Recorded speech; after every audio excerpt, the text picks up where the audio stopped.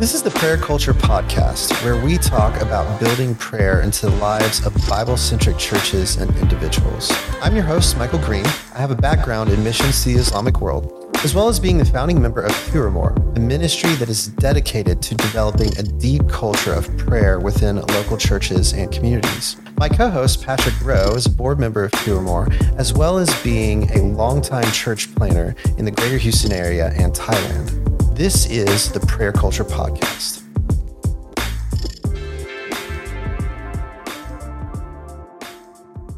As a reminder, the Prayer Culture Podcast is a ministry of Turamore, which is a crowd-funded ministry. So if you enjoy this content, please check out our website and giving page listed in the description. Also, when you have a second, hit the like and subscribe button. All right, welcome back to the podcast. Today, we have a very special guest, John Brown. He is with Vertical Life Church. He worship leads there, and just has a tremendous heart for incorporating prayer in worship, especially musical worship, and just really getting to the heart of God and those things. And so welcome, John. I'm glad to be here. I'm excited. And to tell you the honest truth, I think that this is definitely within, the Lord's timing that I get to talk about this right now, especially, prayer, especially the way that it incorporates with worship has been something that's been on my heart for the last year. And so just for context, today we are talking about how musical worship and prayer distinctly as an act of worship go together. They have kind of a distinct way of coming together and being melded together, as opposed to other forms of worship, which are just as important, but musical worship and prayer specifically. And so John has started to address that. Really, let me just ask this question. John, you can jump right back in here. Sure. How do you think musical worship and prayer are connected? I think they are connected because they are accomplishing nearly the same thing, except the big difference is sort of prayer is more intercession. It's more of, okay, Lord, we're looking for you to then do a thing. While worship is kind of like the precursor to that, where it's like, okay, Lord, we're recognizing you for who you are, and when we are leading everyone to then approach your throne, recognize who you are and what you have done. And then prayer then comes in and continues off of that saying, and Lord, this is what we know that you can do and what you will do and what we're asking you to do. And that we have faith that you can do. Okay. So it's a communication thing, like in terms of, and some people use those terms interchangeably, right? Yeah. Like in the ministry of Turamore, we have different modes of prayer. We have abiding prayer, which part of that is the worship of God, glorifying God, adoring him for who he is. Then intercession is another part of that. So it becomes kind of interchangeable and distinctly because it's a communication thing, as opposed to an act of worship like, hey, I'm going to evangelize today. That is an act of worship because it pleases God. He asks us to do it and we do it. Yeah. But it is not us communicating to God. It's us communicating about God exclusively. Whereas prayer and worship, musical worship, are us communicating about God and to God. Yeah. Really at the same time. Exactly. It's about, because when it's worship, especially together as a church body, like a congregation that's gathering, we are communicating to God about who he is, while at the same time communicating to other people about who God is as well, and really inviting others to join. Hey, Lord, you are so amazing. Look at how amazing the Lord is, everyone. And then, continuing on from there. Awesome. Love it. So, of course, it's very important that we incorporate scripture. So in terms of this cohesion between musical worship and prayer, what scripture would you use to support that cohesion? So one of the scriptures that I had thought of, actually, it comes from 1 Chronicles 16. I have it right here just so I don't misquote it. Don't misquote it, bro. But you get thrown out of here if you misquote scripture. Yeah, exactly. That's how it works. And this is an ESV, but Chronicles 16, starting at verse 8. This is right after they had gotten the Ark of the Covenant, and David is gathering people together to worship. And it says, "Oh, give thanks to the Lord, call upon his name, make known his deeds among the peoples. Sing to him, sing praises to him, tell of all his wondrous works. Glory in his name, let the hearts of those who seek the Lord rejoice." Seek the Lord in his strength. Seek his presence continually. Remember the wondrous works that he has done, his miracles and the judgments he uttered. O offspring of Israel, his servant, children of Jacob, his chosen ones. I'm going to pause there for a second just because this is what we're talking about, where we're calling people together to worship. What we're doing is we're establishing an environment where we're saying, okay, the reason that we are here is to experience the presence of God himself. And the reason we are here is to show him glory and to recognize him and to also remember the things that he has done for us. And especially in this context, they were wanting to make sure that our hearts are in a place where we know that all of the good things, all the perfect things, all the victories that we've achieved, everything that's going on now, the things that we have gone through, the turmoil we have gone through, can all be attributed back to one source, and that's the Lord. And I think then that informs the way that we pray. Okay. Yeah, love it. That's great, man. And really to add on to that with David, the man after God's heart placed such a premium value on worship and prayer, right? Mm-hmm. So much value, in fact, in 1 Chronicles 23, so a few chapters later, it says 4,000 are to be gatekeepers and 4,000 are to praise the Lord with the musical instruments I have provided for that purpose. Yeah. Staffing worship with 4,000 people. Yes. He believes in the value and the importance of it. Yeah. And this is clearly one of the markers that God shows makes David a man after his heart, is he is obsessed with the presence of God. Yeah. He's obsessed with the glory of God. And to continue to prove it, he wrote so many psalms, and those psalms are prayers. Mm-hmm. They're prayer songs. That's what they are. Yeah. That's the whole thing. So I think you had a psalm for us. A psalm, yeah. I had two psalms here. I'm trying to figure out which one I want to start with. They're both very good. Actually, there's one psalm that I was thinking of. It's actually Psalm. Yes, we sung it actually. Funny enough, it was I think Shane did a version of it, and it was Psalm 121. Actually, is the right one. I lift up my eyes to the hills, from where does my help come? My help comes from the Lord who made heaven and earth. He will not let your foot be moved. He who keeps you will not slumber. Behold, he keeps Israel. Will neither slumber nor sleep. The Lord is your keeper. The Lord is your shade on your right hand. The sun shall not strike you by day, nor the moon by night. The Lord will keep you from all evil. He will keep your life. The Lord will keep your going out and your coming in from this time forth and forevermore.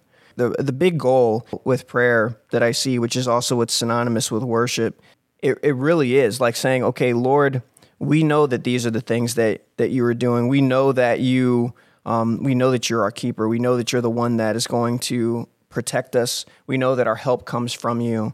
It's so much more about bringing the Holy Spirit in, especially now, and saying, okay, look, we are looking for you to work. It really is about it. Worship is so much about posturing, you know, and getting yourself into that right sincerity. Posture. Yeah, exactly. Yeah. And saying, okay, Lord, sincerely and authentically, we see you, At my church, the mission statement for our worship team was our goal, our mission is to narratively engage the body, to see God proclaim truth and respond in mind, body, and spirit. So saying we'll see God for who he is. We'll proclaim truth, the truth of the gospel, the truth of things that he's done, and then respond, in mind, body, and spirit. So responding in worship, responding in glorification and obedience and discipleship. And so with prayers, we see that same structure where we start out and we see God for who he is. We proclaim the truth of what he's done. And then we respond by asking him, hey, Lord, these are the things that we know that you can do. And so here are the things that we're giving to you. Here are our lives and the things that we are giving to you, because we know that, as we said in part 1 and 2, this is who you are. Sure. Cool.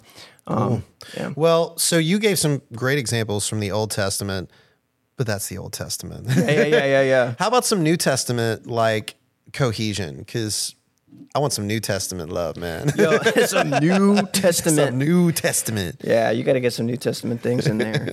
Let me give you 1 second.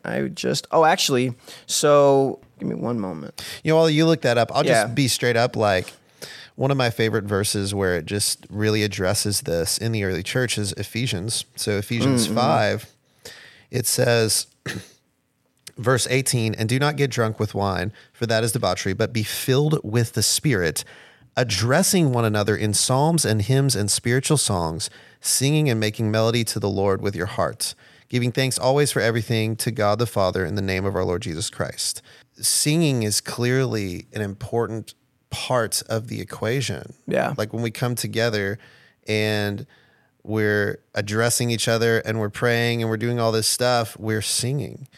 So, I mean, that's an early church, clear early church practice is hymns and having singing and adoration of the Lord, like you were mentioning, as a key structure for what they were doing. So, yeah.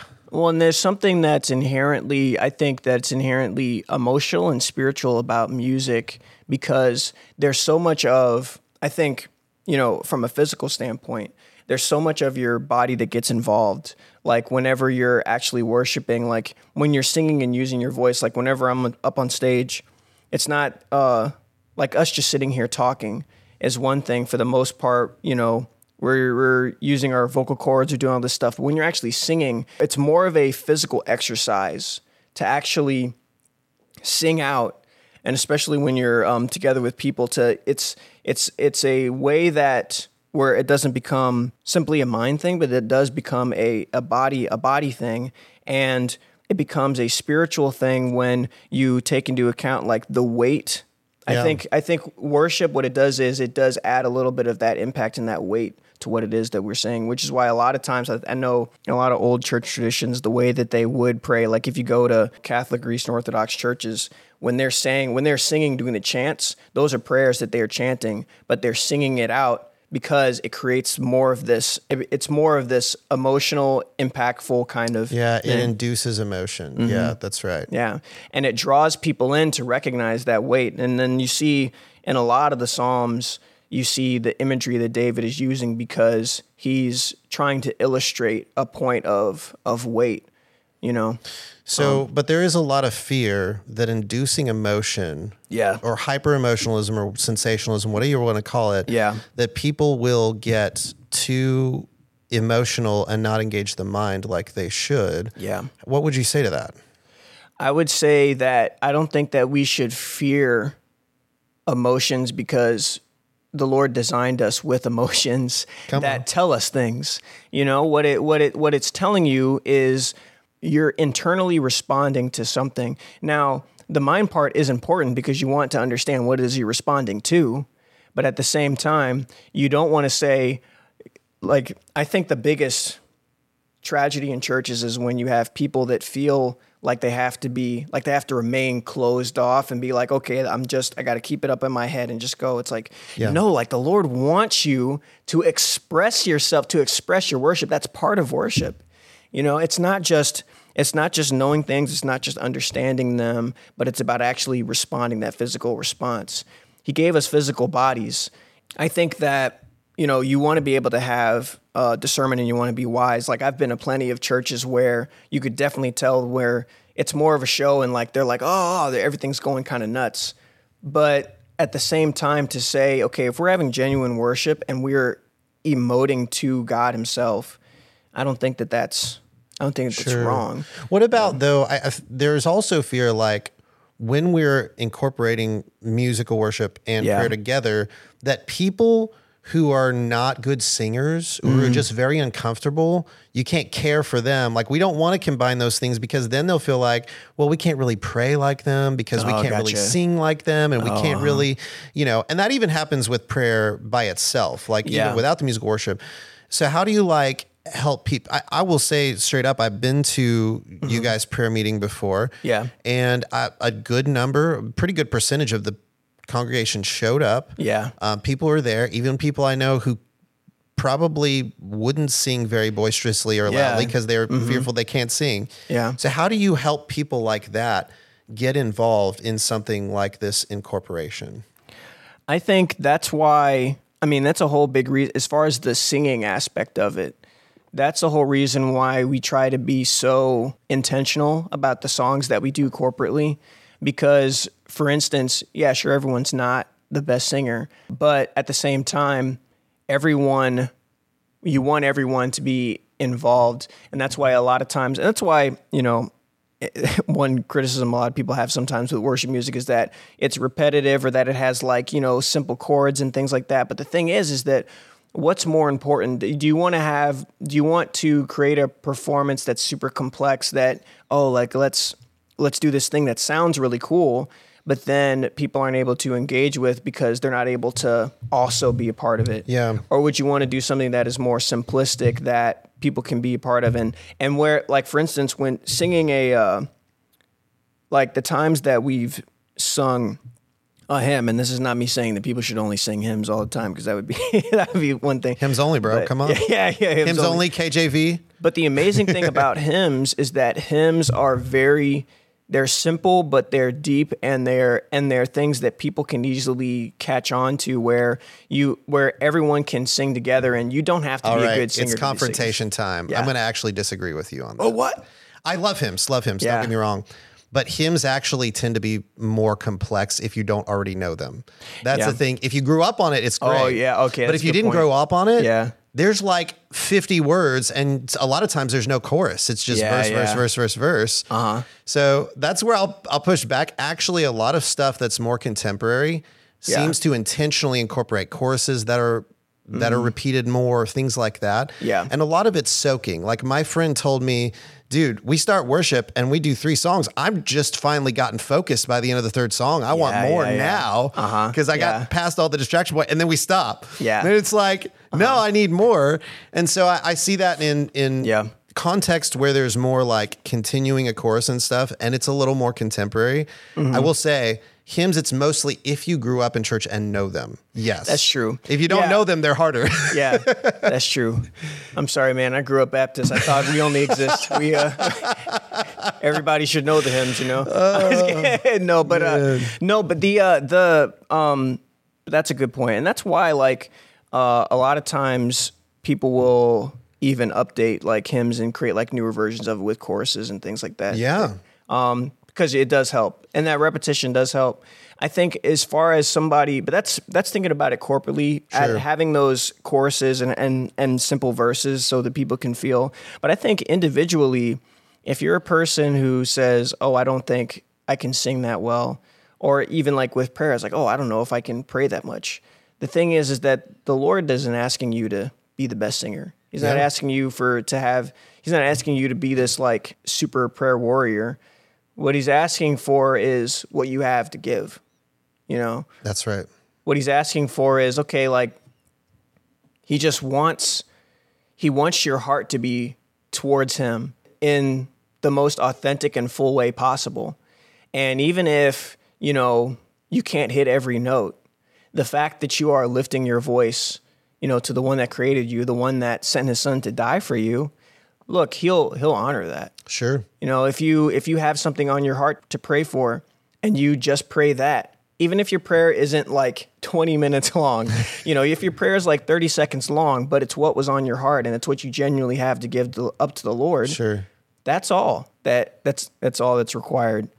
A lot of times what you find in those cases where people feel insecure about it is because it's the human tendency to want to make comparisons, right? Yeah. Oh, this person did it so much better.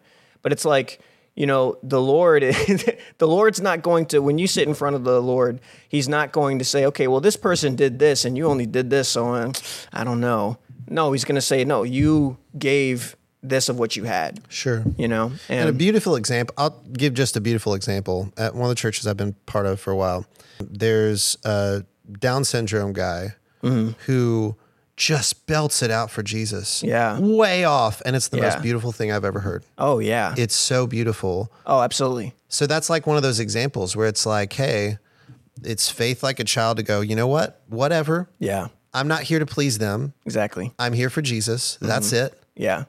and I'm going to praise him with everything. Now, that's not to say everyone has to be super overtly expressive. Yeah, exactly. Yeah. I mean, not everybody is as expressive. That's okay. I'm very expressive, but not everybody is, and I'm okay with that. Like, I'm not sitting here like, you're not screaming loud enough, or you're not falling on your face, you know? Yeah. But people need to feel like they can do that. That's the thing, is you need to create a context where people feel like they can be extremely expressive with God. Yeah. And sure, if they get very disruptive, you know, at a point in time, you can help rein it in a bit. But like, really, don't create a context where people feel like they have to stand at the same time, sit at the same time, do everything in a very mechanical way. Exactly. Leave space for the Spirit to inspire somebody to walk up and down the aisle, or to be on their knees, like worshiping the holy God. Like, leave space for that, and actually help foster that environment where it's okay to do that, you know, as long as you're staying within a scriptural bound, that can be super healthy. Oh yeah. Well, and just one off example I was thinking in my head was, I remember this time, because you were talking about doing things mechanically, like standing up and sitting down. One thing I notice a lot in worship, and it was one like small thing, and I might be weird for this, like for paying attention to this, but when I was, sometimes when I lead worship, I'll notice that a lot of times the people in the congregation they'll stay seated unless I tell them to stand to like worship. Like, for me, I'm like, okay, if someone were to decide they wanted to just sit for worship, that's not the whole thing. But I think it was just funny because everybody was just sitting down. Everybody was sitting down. And I remember like, because I'm so used to just saying, okay, church, come on, let's sing this next song. And then they'll stand. There was one Sunday, and I talked to the pastor about it. I was like, there's one Sunday, I'm going to see if we're just going to get into the song, and I'm going to see what happens. And we started playing the song, and then, for like the first verse, like people were just sitting. And then so for me, I was just like, you know what, I'm just going to keep worshiping. And then eventually people started standing up. But for me, I'm like, I thought, you're right. I think there's something that people are used to, the mechanics, and I think to trying to find a way to create or to get people to a place, like you said, where it's fine to go ahead and it's okay. It's okay to it's okay. Yeah. You don't have to be kind of like looking around at everyone. It's okay to kind of express yourself and do your own thing, which is why, of course, there's a balance to it. Like, you know, that was the last time that I did that. Like, from then I was like, okay, I'll go ahead and I'll cue people. That's okay. Listen, that's fine. Don't get me wrong. It's not bad. Like, it's not that nobody's worshiping at a church where people stand at the same time. Yeah. But I'd say this: everything has to be instructed. So at the beginning, to create the habit. Mm-hmm. So like at Open Doors, we always, for years now, we've always said, hey, you're not going to distract anybody. Yeah. You meet with God in the way he's calling you. If you want to stand up, you want to walk around, you want to be on your knees, you want to have your hands up, like you want to sit, like we're not going to be distracted by it. Meet with God in the way that's powerful for you. So because we instruct that way, people feel free to do that. Yeah. And it doesn't get crazy. We've never had it get like really insane where people are like running all over the place, running into each other, you know? Yeah. And it's a beautiful thing to see people express in the ways that, you know, that are beautiful to the Lord. So I really always encourage that when you're getting into worship, is instruct people in their freedom, help them understand like, hey, we have space for this. It's okay. You're not going to be thought of as super weird. Yeah. Just pour out to Jesus, you know? Yeah. As you were talking, I was thinking of, we're talking about people going crazy. It's like one example, because we're talking about people that are closed up. Yep. I would say a warning is one example of times where people are like maybe too expressive. I was at this one church where we were, where they had like a praise break. You ever experienced a praise break? A praise break. Yeah, praise maybe, break. But I've never heard it phrased that way. So a praise break is whenever it'll usually be it might sometimes be during a sermon, it might be during just a random part of the service where literally the band will just start playing. It's called a praise break, and then people would just start going. People just start dancing and stuff, which those can be, look, if that's worship for you. Yeah, some of that's cultural. Yeah, some of it's cultural. If that's worship, if that's a way that you can, like I said, that you're sitting there and you're and you're glorifying the Lord in it, then that's one thing. But there was a time where a praise break happened, and this one lady, like you're saying, started just sprinting around sprinting around the auditorium to the point to where she was running and she ran into so there was the stage and stuff. Yeah. She fell and ran and hit the ground and broke her arm. What? Yeah. And they had to go and they had to literally get a thing and get her a sling and stuff and carry her out and things. And I was like, oh man, I was like that's a little crazy. That's the spirit of 1 Corinthians 14, right? Yeah. Is hey, do everything to edify. Mm-hmm. So if you're getting so crazy that it's distracting people and making them unedified, don't do that. Mm-hmm. And God is a God of order for that very purpose, to edify everyone, not just one person who has now broken their arm. Yeah. One thing I heard one time is that if you were to really realize that you're talking to God, come on. In a way, it'll make you excited in a way, but also in a way, it should also be humbling. You're oh Lord, I'm going to approach you with humility and with some hey, I'm, not necessarily being timid. There's a difference between being humble and timid. What I mean by that is you can get into the Islamic space there where it's I'm bowing as low as humanly possible. Yeah, exactly. There's no relationship. No, it's just he's huge. No, because there is a relationship. Yeah. But it's finding the balance between saying, okay, Lord, we are connecting. I'm connecting with God, but also this is God and I'm man. The fear of God, right? Yeah. Is having that respect of who we're talking to. Yeah. The way I generally do that is I'll read a passage like Revelation 4 or something and 5 or 7. And then I'm okay, let me picture myself there. Because this is the God I'm worshiping. Mm-hmm. What is it like if I'm right there?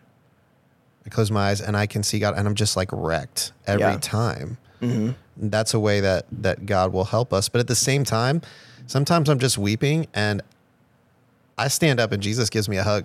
Yeah. And it's awesome. Mm-hmm. And I feel really loved by God in that way. So it depends on how the Spirit, once again, makes space for the Spirit to help people where they're at in a certain moment, you know?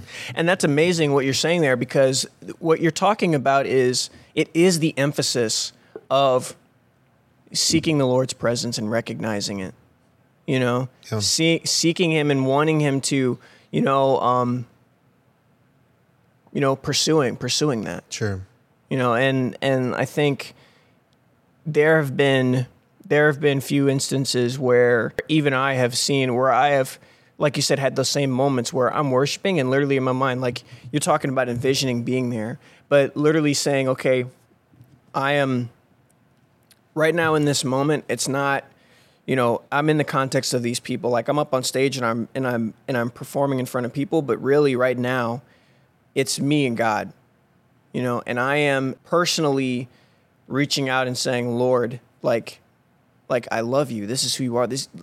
You saved me, and I get to worship you and respond and go to you now, and worship. Sure. And then those are the moments where, like you said, where, literally it's you to actually experience His presence and feel that it hits you in a way, it's, Cool. So how do you practically, in terms of, you're doing worship service, right? Yeah. And you incorporate prayer and worship. Mm-hmm.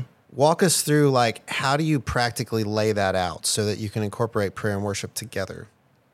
So typically what I do is, especially the way that we formatted for our services, is we'll do a few songs, then we'll have a prayer break where one of the elders or somebody will come up and pray.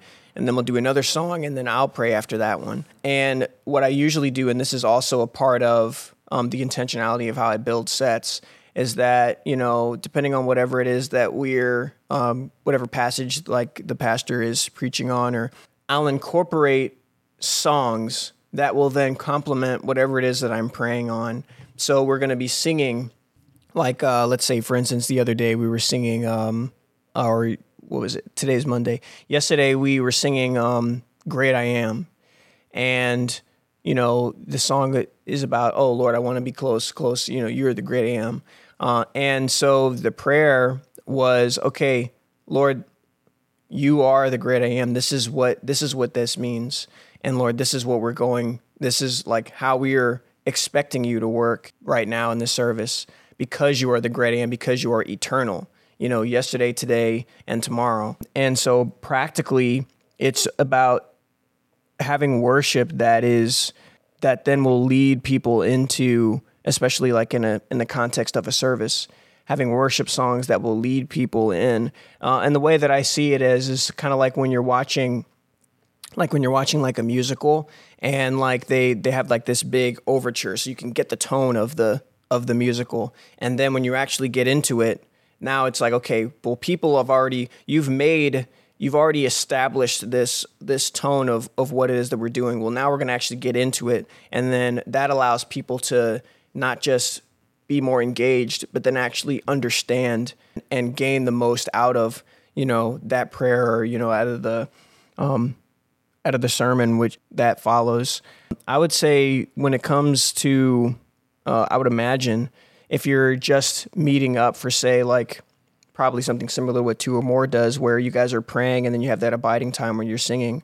I think that what that is the way to practically incorporate that would be to say, okay, we're coming to the Lord with all of these things. Yeah. And a lot of times what I found too is in those contexts, sometimes songs will come to me. Like the Lord will literally give me songs like, oh, hey, we're praying on this. You know what? Right. Here's a song that speaks on that.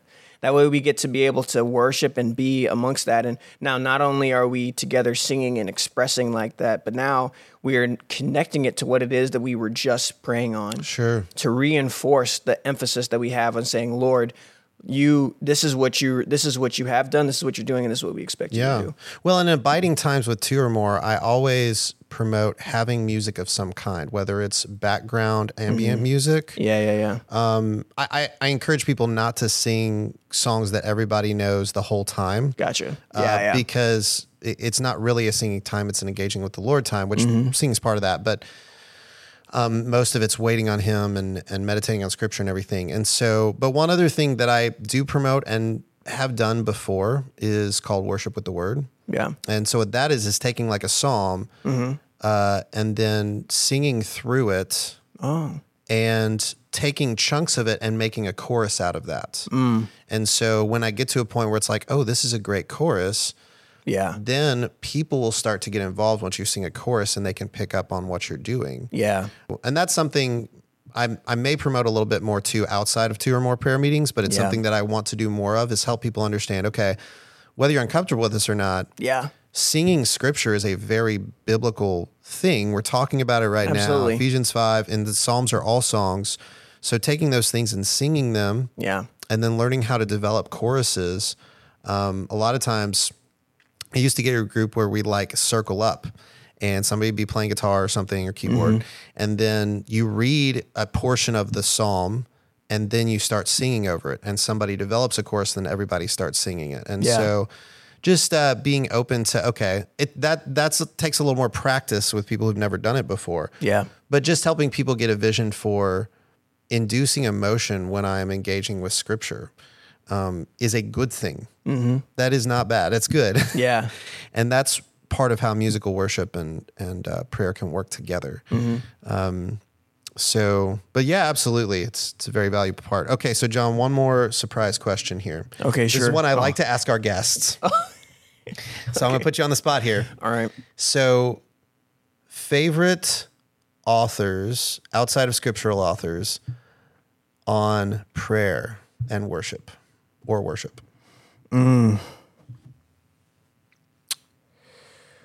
Favorite authors. You know, Michael, I read a book once. That's fine. It could be one. One is great. No, but oh man, I'm blanking on names, and ones that are specifically on prayer. Other stuff I use mainly like on worship or on like other like kind of. Well, worship too. Worship works because we're talking about worship today. Oh, so actually, like I said, the book that I've actually been reading recently, Vertical Church. I think it was written by James MacDonald, which, I mean, there's a lot of stuff about him going on, but the book still is very good because it brings kind of what we're talking about here, where what God really wants in worship is for us to seek him and seek his glory.